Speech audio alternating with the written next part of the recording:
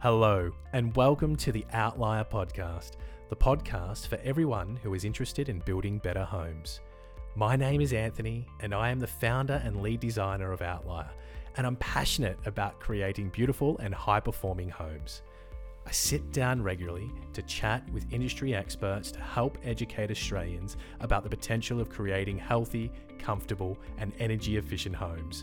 Whether you are looking to build your forever home, renovate your existing house, or simply eager to learn more, tune in every month wherever you get your podcasts. We hope you join us on this journey. I have been very fortunate with the journey of this podcast to chat with many experts and knowledgeable people. As new people come to the podcast every week, we want to take all the highlights and helpful information from previous discussions to provide them to you to assist you with your own high-performance home journey. A redback comes in at about 7 kilowatt hours, I think, and it's about half the price. I'd say. I think it's about $7,000 or $8,000 from memory. Yeah, and then becomes quite attractive then when you're putting solar directly into it, because it's just an efficient way to go about it.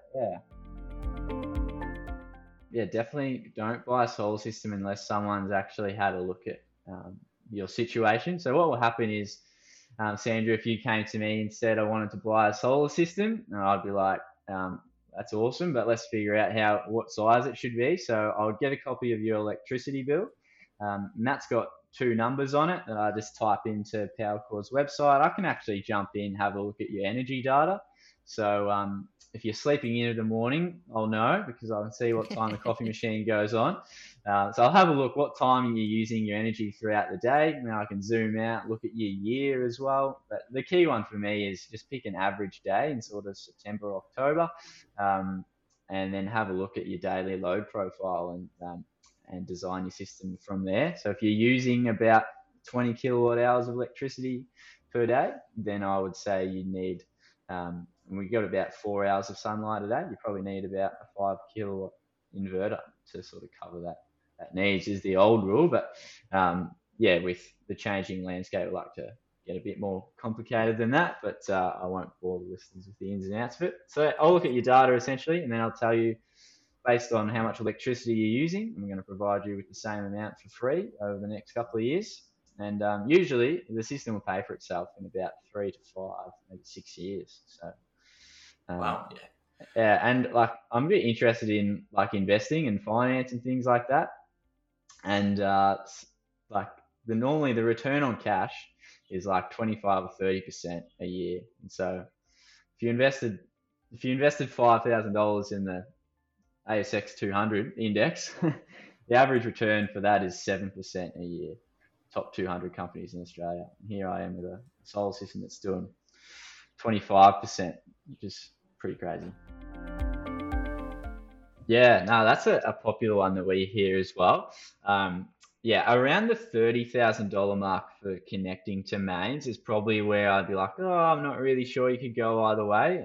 Definitely, I would say at $50,000 to connect to the grid, knowing you're going to be paying $1.20 a day for the privilege of being connected to the grid every day for the rest of your life. That would be the 50 grand would be the point where I'd say it's a no-brainer to go with an off-grid system, because they're normally around, it depends on so many factors, like what you're running, how many people, how big's the house. So many things, list the length of my arm. Around like $60,000, maybe $50,000 can get you an off-grid system, I believe. I'm not the off-grid specialist. I've got an off-grid electrician that handles that here. Yeah, interesting one. I've actually heard of too many people that have been super overwhelmed with different sizes as well. But there definitely is some variance. I'll try and shed some light on what could be happening, I guess. So the first part that we're varying is the kilowatt ratings, that's just the size of your system. So how many panels do you need? How much electricity do you need? And then the other part is like the components of the system that drives up the cost as well.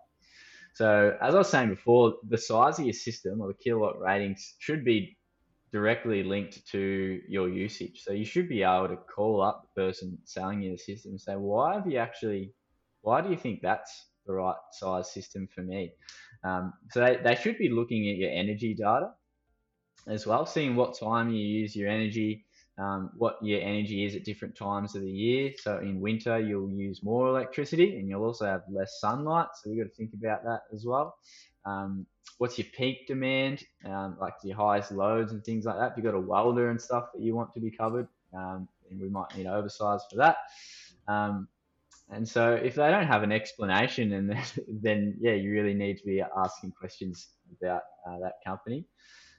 But in addition to that, like in my defense as well, I actually look at your data, but then also stray from it. So if I looked at your data for that example before, on paper, if you're using 20 kilowatt hours a day, like a 6 kilowatt system would be fine. But also take the time to sit down and actually get to know the customer. So if you tell me that you're putting in a pool, you're going to buy a new split system air conditioner, and you've got a Tesla on the way, that you're like an electric car, then your energy is going to increase a lot from what I'm seeing on your data at the moment. So, and it is important. Like everything's coming electric. Like your lawnmower will be electric. The next one you buy, like so many things are becoming more electric. It's good to allow for future room to grow. Like if you don't have kids yet, kids are going to leave the light on all the time and not know about it.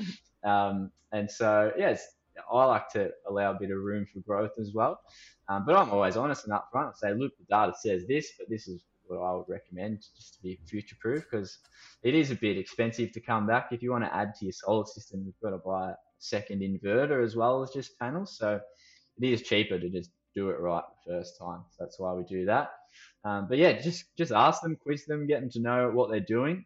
Try and get them to sit down and spend some time with you on the sizing. That'll be why there's some variance there. The other part is the components. I think like everything in life, there's a spectrum of price and quality, and you do get what you pay for, and that's certainly true here.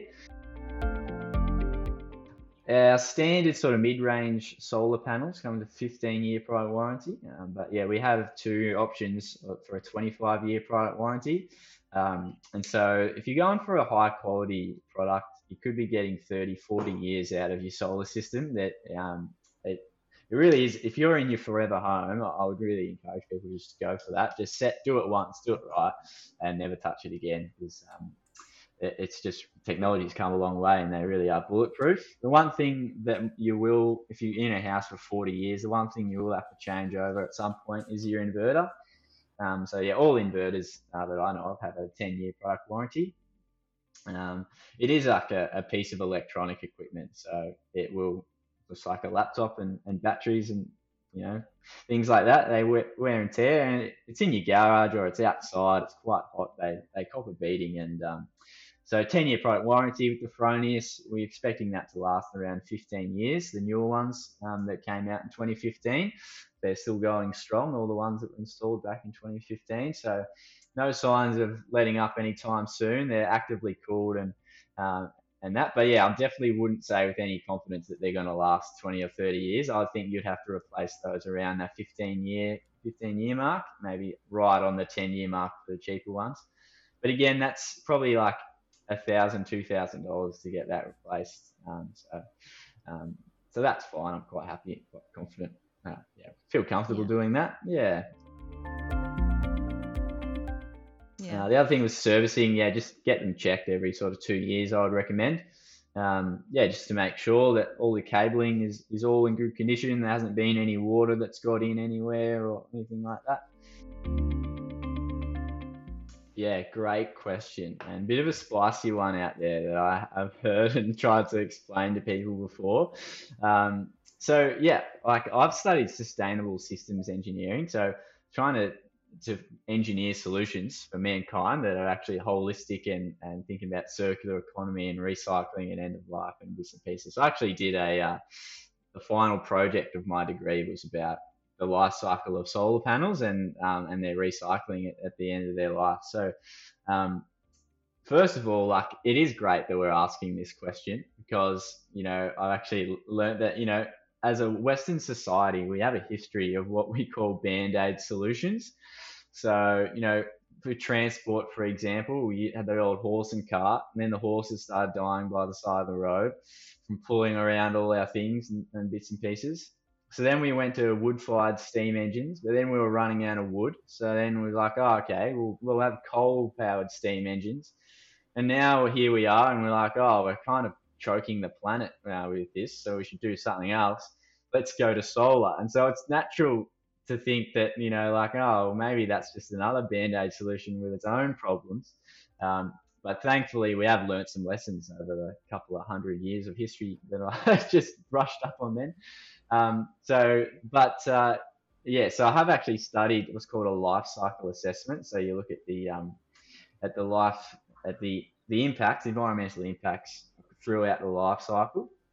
And so for a solar panel, normally, let's just use numbers that I'll sort of make up. Let's just say it requires all the mining, manufacturing, and all that. Let's just say for one panel, it's about 900 kilograms of carbon dioxide equivalent emissions. That panel in its first year will create enough electricity to offset 300 kilograms of carbon dioxide emissions. So in 3 years, normally 2 to 3 years, it saved enough emissions to match what it produced in its manufacturing and mining and things like that. So it's actually really similar to the financial aspect. In about 3 years, it's paid for itself, both in carbon and in dollars and cents. So yes, it checks out, everybody. It's all above board. Yeah. I think we should go big in solar. We should go hard and go heavy with it. I think they should just put it up everywhere. And there's now like robots that roll out solar farms. So it's pretty crazy. We're getting good at rolling out solar, especially up in the Northern Territory and things like that. I don't think it will be the be all and end all solution to the whole of Australia. Like, we're never going to have enough solar power to power our steel manufacturers and the big boys like that. We're going to have to get sort of green hydrogen or biomethane or something different to do that. But don't let perfect be the enemy of good, I say. I think, just do as much as you can. I think solar and batteries will get us a long way to where we want to be. But there's still a lot to do if we wanted to completely offset our mining and bits and pieces. But on the other hand, we don't have to fully offset our mining, because our mines are providing us with copper for our electric cars, which don't produce emissions compared to our combustion engines. And so, mining isn't all bad like people say it is. So I think we just need to go as hard as we can. But just because we can never achieve 100% doesn't mean that we should just stop installing solar panels. You know what I mean? So it'll be a holistic solution. There's other things that go alongside solar, like batteries and biogas and wind. There's solar isn't the only way to do it. I think we've all got to work together in the renewables industry, and we'll create a clean future. And it's super exciting, actually. Love reading about all this stuff. It's a lot happening. It's anyone's guess. Like, a year is like 7 years in the solar industry. Things move very fast. It's like a full-time job just trying to keep up with all the new technology. But I think I touched on virtual power plants earlier. I think they're crucial. And I think a level up from that. So the virtual power plant being, all your batteries are connected to the grid, and they'll work as one to release energy and soak it up as required. I think a level up from that is when you take your electric car and you plug it into what's called a bi-directional inverter. So it goes two ways. So you can charge your car, but also charge your house and power the grid. So, because your car has a big battery in it, if it's an electric car. And so a vehicle to grid sort of virtual power plant. So I think that could really solve our issues. If you imagine, I was saying, like, we have way too much electricity produced in the middle of the day and often not enough demand for it. If everyone's got their cars plugged in at their office at work, and they just soak up this electricity from the roof of their office or their warehouse or wherever they are, then they can just drive home, plug the car into their house and power their house for free. Then all that energy is being distributed. And so electric cars, I think, and being connected into the grid could be really cool if we can get that technology happening. And and then just batteries. Batteries are still in their infancy in terms of being adopted, but we're really seeing in the last couple of months, everyone, like not many people call me up just asking for a solar system anymore. They want a battery as well. So batteries are super popular, and they'll only get more popular to sort of stabilize the grid.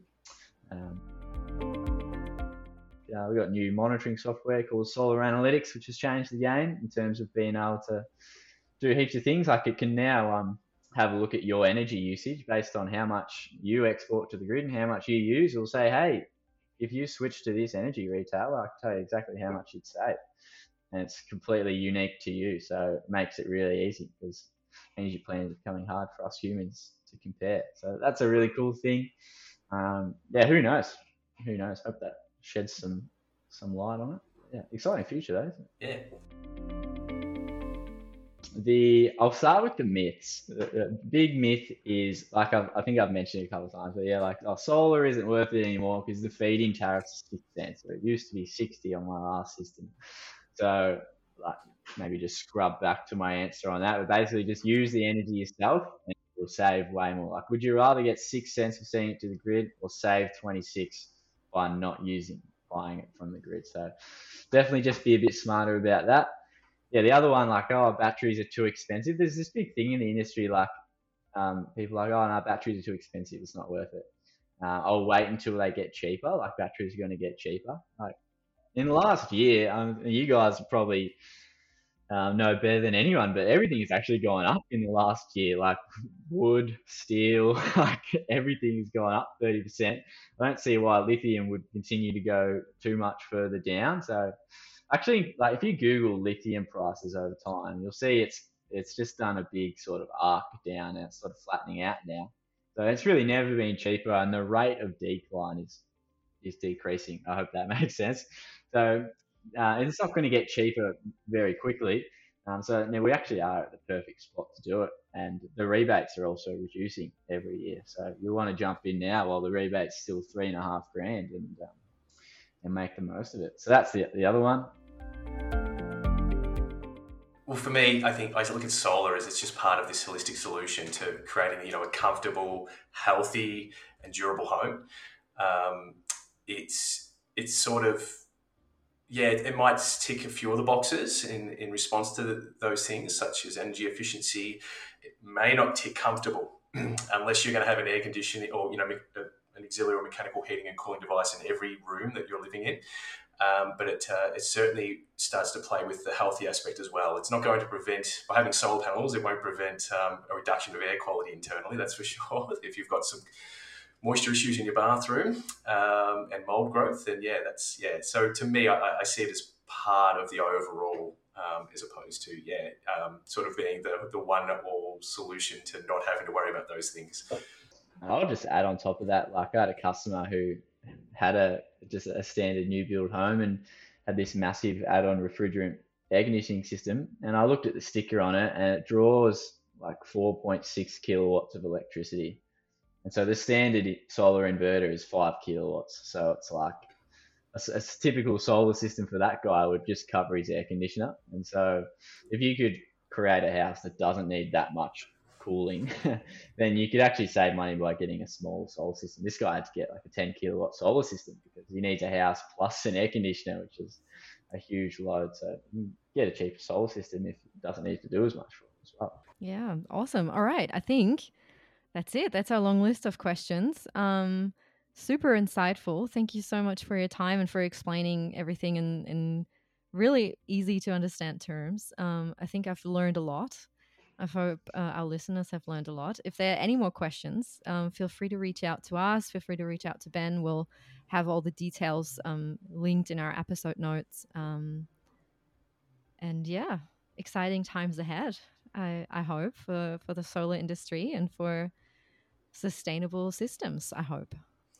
Yeah, and you guys certainly are doing it sustainably. I couldn't believe in the last episode I listened to, you said you design your room so that there's less plaster off cut and stuff. Like that's just amazing, you guys. So you're ticking all the boxes for me. It's a bit of a green thumb. So yeah, keep doing what you're doing, guys, and stay in touch. Yeah.